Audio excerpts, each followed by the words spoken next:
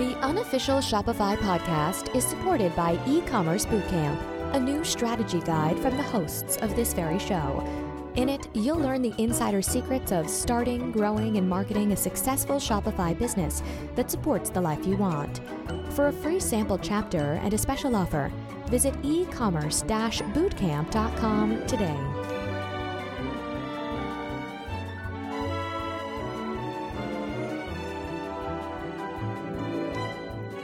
Hello and welcome to this episode of the unofficial Shopify podcast. Our topic today is how you grow a business. And I think that's the hard part. Getting from, setting up a store, finding a product, creating a product, doing a Kickstarter, fulfilling it. All that stuff is the things people worry about. Like people spend so much time worrying about things like their logo and their brand name, when really the tough part is going to be first getting traffic to a store and then growing it. That's really the hard part. So joining me today is Alex O'Byrne of We Make Websites, which is interesting because I think career-wise, we followed a very similar path. We started our businesses at the same time.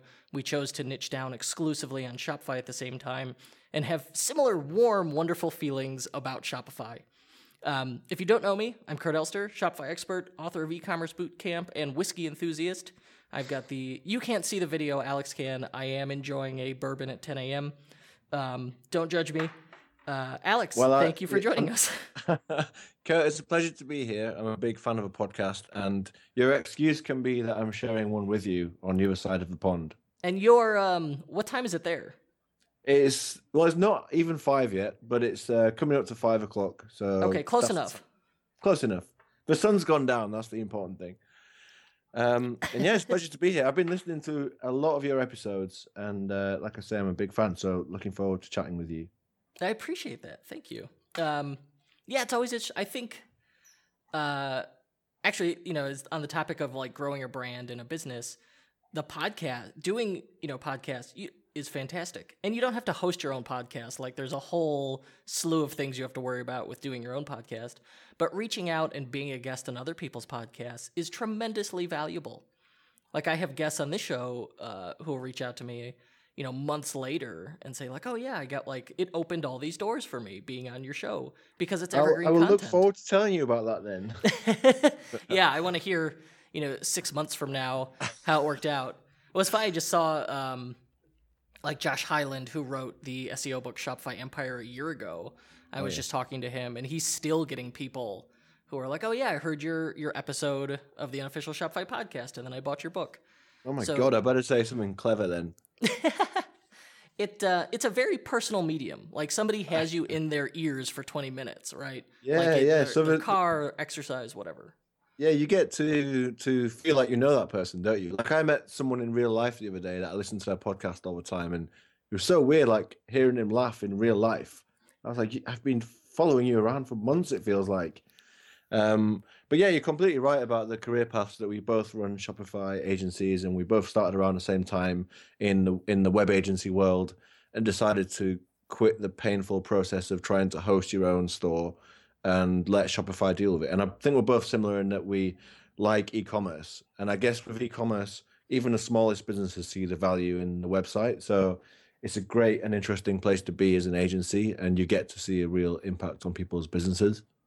Oh, for sure. As far as selling a website with e-commerce or selling a project with e-commerce from as the, from my perspective as, I hate the term freelancer, but my perspective as the consultant, it's very easy to do, to demonstrate value, right? I like that you call yourself a revenue consultant. I think that's really smart because we as a web agency usually has to try and explain, by the way, the website makes money, even though you think in 2015 that is really obvious that the website, that everything from design to copy to the tiniest details influence the profitability. But you put it all up front by calling yourself that, which I think is good.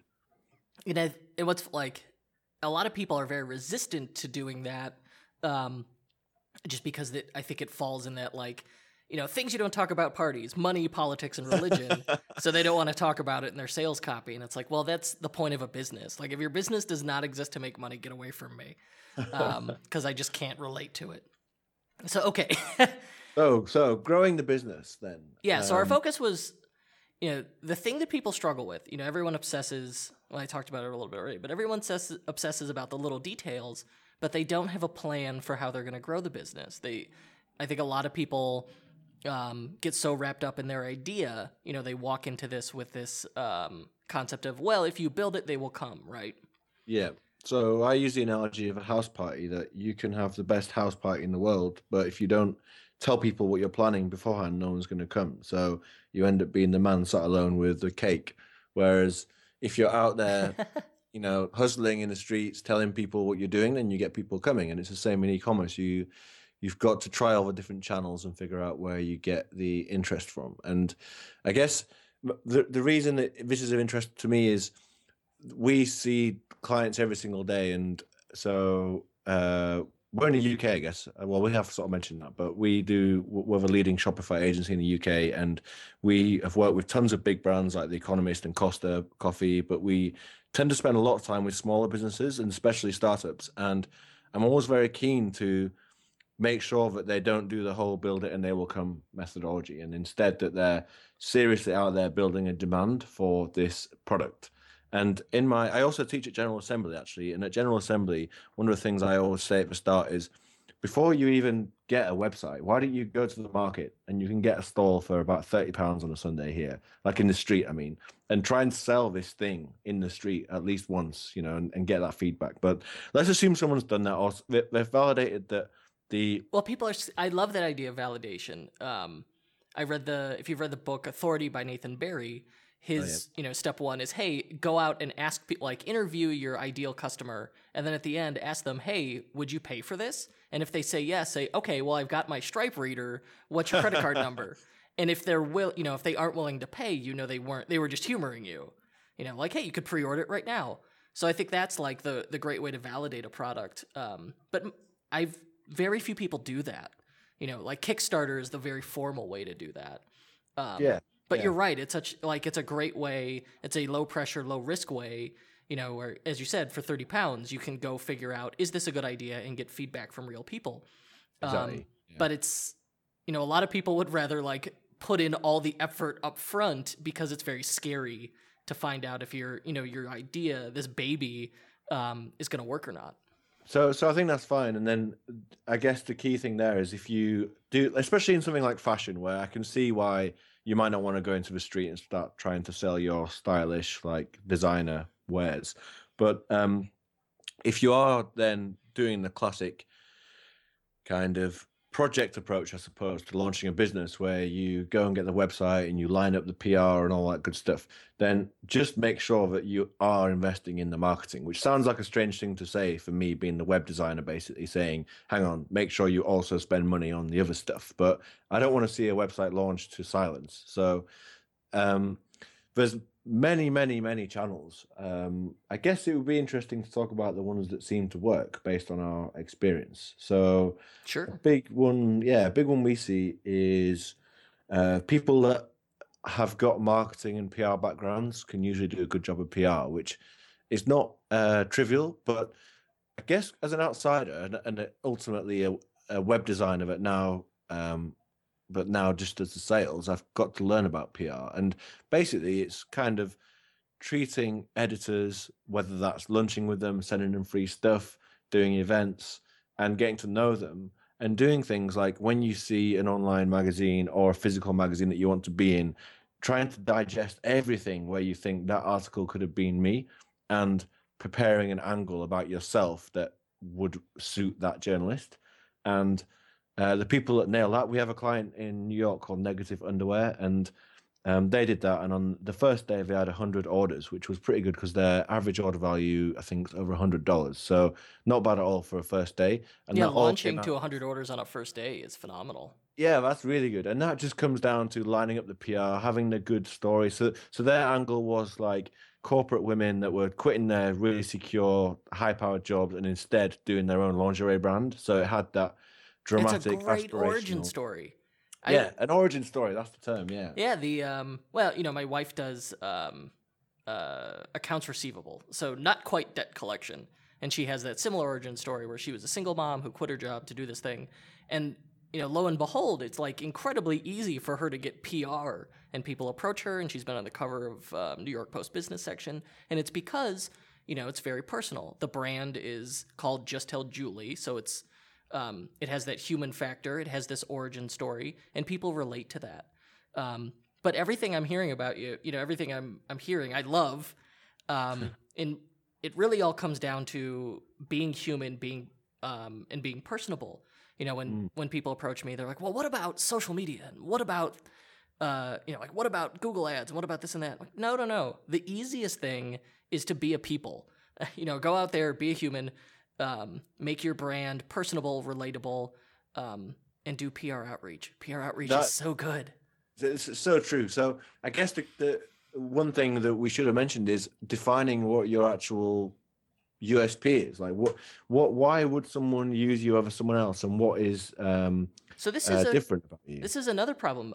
This seems like a very basic thing, but I have seen people especially like freelancers that I've coached, I have seen them on the verge of tears at the idea of trying to find that positioning. Like, it's way more difficult than it sounds to figure out your positioning. But I think that's really square one. You need to know that one sentence. This is who we are, what we do, our benefit, for who, and here's our competitive advantage.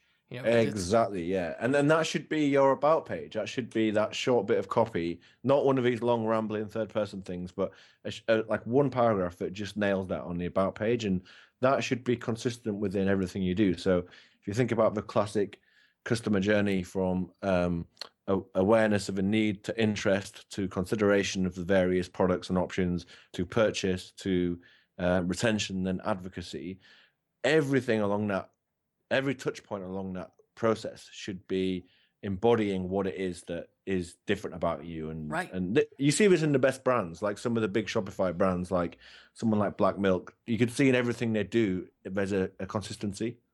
Yeah. So essentially what you've described is, a sales funnel and that customer life cycle where, we don't know where they are, and we could try and segment them, but we don't know where they are in that buying cycle initially. And that's where having, being aware of it and having that consistent message is so incredibly useful. Yeah. So I guess another place where that can shine is when you're doing, so like you said, social. So I completely agree. When people say, when we say or ask how you can grow the business, they say social. Well, it's kind of like saying paper or TV. It's like, what are you going to do? Like you've described a channel, like very good. Yeah. But what do you do with it? And I think one of the only ways to do it, I think, is, well, you either pay, which not everyone wants to do. Same with PR, you can pay an agency £1,000 a month and just have them, in theory, take care of it. But with social, if you're not paying, which is where it's all going now, all these companies are going public and needing to make money, you can use influencer marketing. So getting the people, let's say I'm selling... Which is really, that's another kind of outreach. Yeah. And it's finding, again, niching down. So let's say I'm doing, I don't know, wedding gifts or wedding decorations. Then I do my niche thing and I make sure I'm different to everyone else. And then I start approaching the wedding bloggers and the wedding influencers out there and saying, hey, do you mind, just covering this? Or can I interview you on my blog, on my, and then I'll share that socially. And everybody in that situation shares their thing. I mean, I'm sure you find on your podcast when you have guests, they all go and share the thing. That is part of my standard operating procedure. So after the episode is edited, posted, and scheduled, I will then schedule an email. You will get it. It'll go out to you 10 minutes after the episode goes live that says, hey, Alex, your episode is live. Click here to tweet it. Here's a link directly to it for you. And here is the embed code to embed it right in your blog. Yep. And by doing that, like, of course, I don't think... I mean, it's probably like 95% of people will then share it in at least one of those ways. Yeah, absolutely. I'm sure everyone does. And that is brilliant. And you're building a network of people that are into the same thing and making people more aware of you.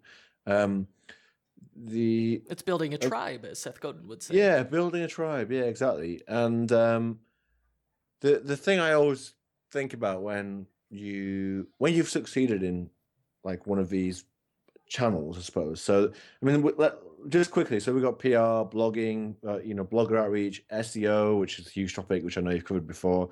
Search engine marketing, so AdWords, social, like selling wholesale into retailers, having a physical store or a pop-up, having a radio ads, having presence on a forum. There's all these different channels where you can do your thing. I think the key is to capture emails, really, whatever you're doing. So you're right. You know what's really thing. amazing here is we have never spoken directly before, and I'm just nodding along and agreeing with everything you say because, like, it's not the whiskey, is it? Well, it could be partly the whiskey. I'm not that much of a lightweight. No, like through our own separate independent experiences have essentially come to the same conclusions, which amazes me.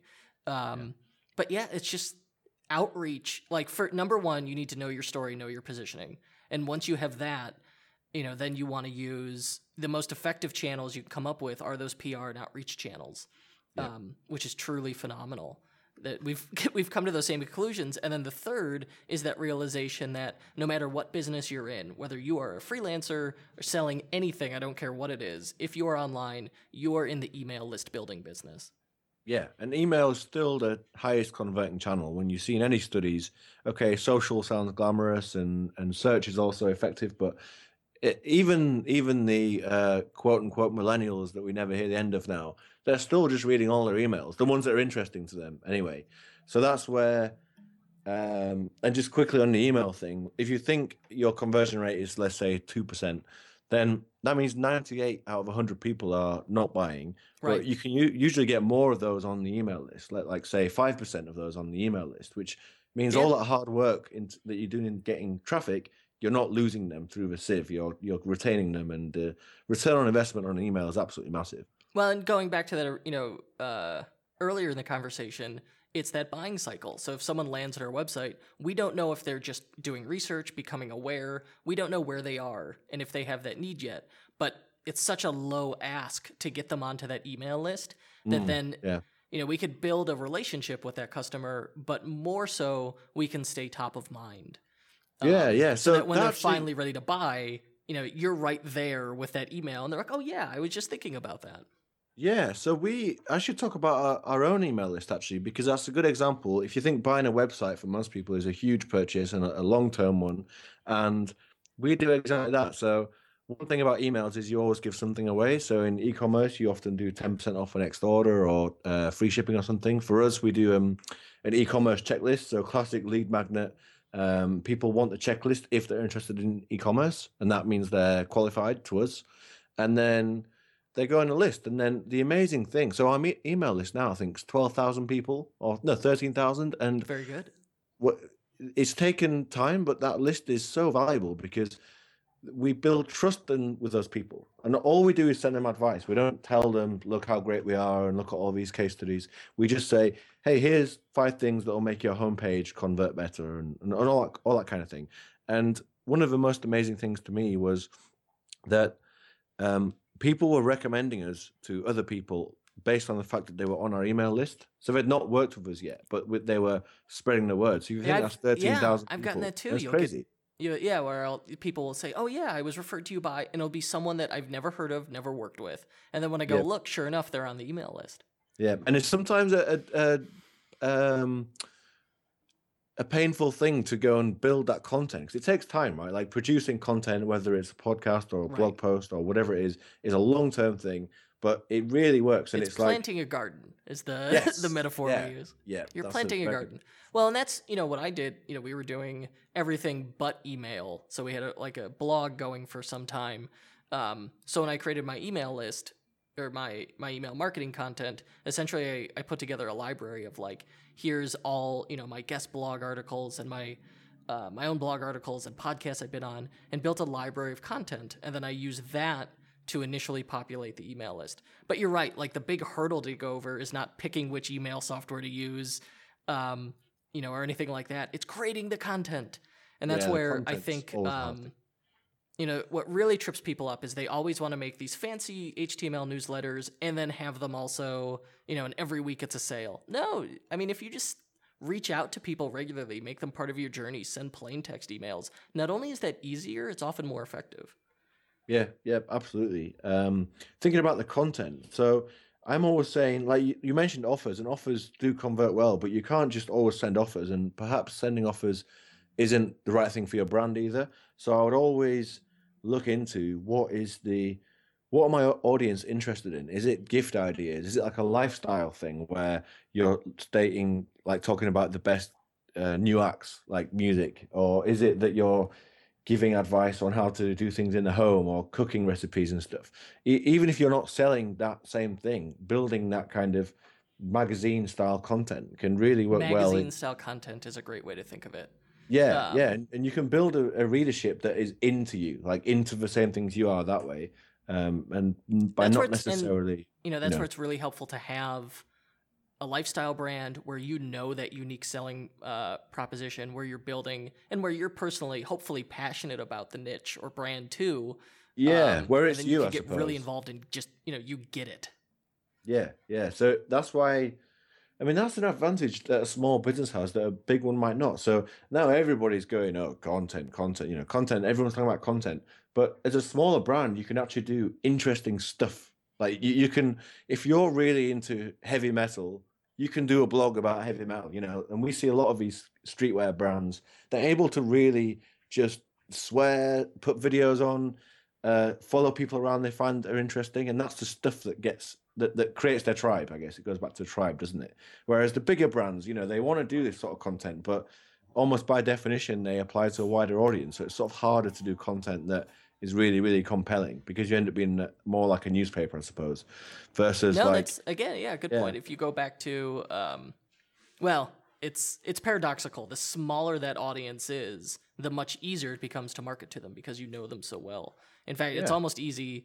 It's easiest if you can define your audience as like a single ideal VIP, yeah, yeah, and just write for them and talk to them, and then just yeah, hope like that everyone imagining a works person. like that. And yeah, and you see like a brand like Nasty Girl, like well, I mean, I say it like that because I'm English, but like they made a whole brand out of appealing to this girl that was a little bit not neglected, but so Sophie Amoruso talks about how all the fashion brands were basically run by old white men that were, not really in touch with like who their audience was. And whereas she came along, she was the real thing. She'd started a vintage store on eBay, and she just knew that lifestyle and she lived it, and she was able to produce content and still do the company still does produce stuff that appeals to our audience, and they do it better than anyone else, I guess. Doing that isn't easy, but if you can figure out what it is that you're tapping into, then you can produce content along those lines. Yeah, And yeah, essentially, you're right. A lot of people unintentionally make life hard for themselves by going very broad and very general. And when you do that, it becomes so much more difficult to market, to know like this is the right message to the right audience. And I think what it comes down to is relevancy. So the smaller that target market, obviously it becomes very easy to know what a relevant message is. And when you do that, you're just wildly increasing the effectiveness of everything you do. And again, it goes back, like, hopefully you are that person, you're in that niche. Yep, absolutely. And well, you probably found it yourself when you switched to just doing Shopify, for example, as an agency. You suddenly became more magnetic to anyone who was wanting Shopify stuff. Within 6 months, people were saying to me, "Oh, well, I know you're the Shopify guy," and I was like, Yeah. "I am. When did that happen?" And it literally was just by niching down to just one technology platform. That's all it took. Yeah. And then all your internal stuff gets easier as well because, right, we only do this one thing, we hire for this one thing, we market based on this one message. And trying to figure that out is really, like you say, it's a hard thing to turn away business in a way, which you're sort of doing. That's how it feels. It's what it feels like, but you're actually gaining a lot more business. That's the trick. And I have to really hammer on people that I'm like, no, I swear that this works. Until you've experienced it, it is paradoxical. But if you step back and think about it, it's really not. It makes sense. Okay, we've got 5 minutes left. Let's try and come up with some action items that people can take away, that people can do. So a lot of it, I think number one is figure out your positioning, your unique selling proposition, what you sell, what pain you solve, what problem you're fixing. And I guess from that you get, so that's step one. From that you get an audience usually. So okay, I produce this type of, say, lingerie for this type of woman, and I have a very firm idea who she is because maybe I am that person. Well, I am not that person, obviously, but that's a typical thing we see that especially in fashion, like the founders are the person and then know who they are. So the next thing once you define that is you then know who the audience is. And then I guess the next point is, and you can survey, if you have an existing list, you could survey them to try and work out better what that is. Exactly, yeah. So then you can figure out where they hang out, which is not always an easy thing to answer. So, and by hang out, really we mean like where they're consuming media online, like figuring out what their water cooler is. Yeah, if you think about in the 21st century, we go to things that the old interruption marketing is getting less effective. So all the ads on mass media and TV and even the internet, like ad blockers and all this stuff, is making it so ads are becoming invisible. And if you think when everyone sat around at home watching TV on an evening, they're all on their own devices trying to find stuff they actually want to consume. So answering the question of my audience, exactly like you say, where are they consuming stuff? And then that's probably the hardest thing to answer, I think. And then you need to start putting effort and money into being there. And then, at that point, then you just start doing outreach. So if someone says, all right, well, I read this forum. Okay, can you create content that's valued to that forum? Can you sponsor that forum? And if someone says, well, I've been listening to these podcasts, okay, can you sponsor those podcasts? Can you reach out and get on that podcast? Then, once you know who that ideal person is, what their watering holes are, and then it's just a matter of effort of doing that PR and outreach to get in front of them in a valuable way. Yeah. Okay. So that's a good one. And then getting the email address, next one, and giving something away. From there, once we've got their attention and gotten them to their website, hopefully we've got some kind of offer lead magnet to get them on an email list, at which point we could start building a relationship. Exactly. And then hopefully they buy something. And then the next point of a next action is we think, right, how do we make sure they buy something again? Yeah, we want to maximize that customer lifetime value and at the same time make it a great experience for them. Exactly. And that requires a bit of thought, but I think, again, email is a very powerful channel for that. So, MailChimp released their big automation suite. MailChimp Pro. Yeah, and which I haven't played with because I'm a huge fan of Klaviyo. Okay, but there's many options. So right, whatever tool works for you, just go with it. Go with it, because I think people I'm doing a lot of stuff at the minute, like predictions for 2016. I think although automated emails aren't anything new, they're definitely new in the power they are now for smaller businesses. Like it's never been easier. Previously it used to be like spend $2,500 on Infusionsoft, whereas now it's like, all right, for $49 I can get a drip account that's 99% as good. Yeah, and that stuff's so effective, isn't it? Because you don't unsubscribe from this stuff like that. So, for example, I bought some flowers the other week for my girlfriend, and this company now email me every week, like, need more flowers. And I know eventually I will mess up and need the flowers again. So but they send discount codes a lot, and I've never unsubscribed because I think, well, this is something I'm interested in. So it's relevant. It's two things. Yeah. It's relevancy and it's FOMO. You don't want to miss out on because a holiday's going to come up or you're going to say something dumb and need to apologize for it. And you're going to want that coupon code. Exactly. And then another effective technique there is with fashion, just like lookbooks and stuff like that. So often I'm on a fashion brand's list, and that's inspirational content, right? You're giving, or aspirational, where you're saying like, hey, you want to be stylish and cool. Well, here's for free where you're giving you this very inspirational guide. Yeah, and it's definitely, like you said, FOMO, because I think, I'm hovering on unsubscribe because I'm so busy, and I'm thinking there might be something in here that I really need in future, and figuring out how to do that. And the answer really is usually content. Figuring out how to do that is the key. So that's another takeaway, I suppose. Yeah. And at the same time, a lot of people are scared of writing. And I think, the school system has beaten it out of them. But just write like you're writing to a friend, and that's what's really going to appeal to people. Yeah, do it. Like, be yourself. I guess that's the overall ethos of the whole small business revolution that we're a part of, which is you can be yourself now, and that can be a competitive advantage. I'm writing down that phrase, small business revolution, I love it, and I'm making that the title of this episode. Very good. Okay. Mr. O'Byrne, where can people go to learn more about you? So we're at wemakewebsites.com. So definitely check out our blog there. It's full of useful advice, and you can sign up for our mailing list there, which is full of advice on how to increase your online sales. On Twitter, our company Twitter is Always Making. So definitely follow that for advice. I have followed it for some time. Definitely, it is exemplary of how to create good niche content. Cheers. Thanks, Kurt. So to our listeners, however this audio made it into your ears, you can find out more about it at unofficialshopifypodcast.com. And if you'd like to be notified whenever a new episode goes live, I send out an email every week. You can sign up for that newsletter at kurtelster.com. Thanks, everybody. We'll be back next week. Our program was produced today by Paul Rita. The Unofficial Shopify Podcast is distributed by EtherCycle LLC. We'll be back next week with more value bombs for Shopify store owners.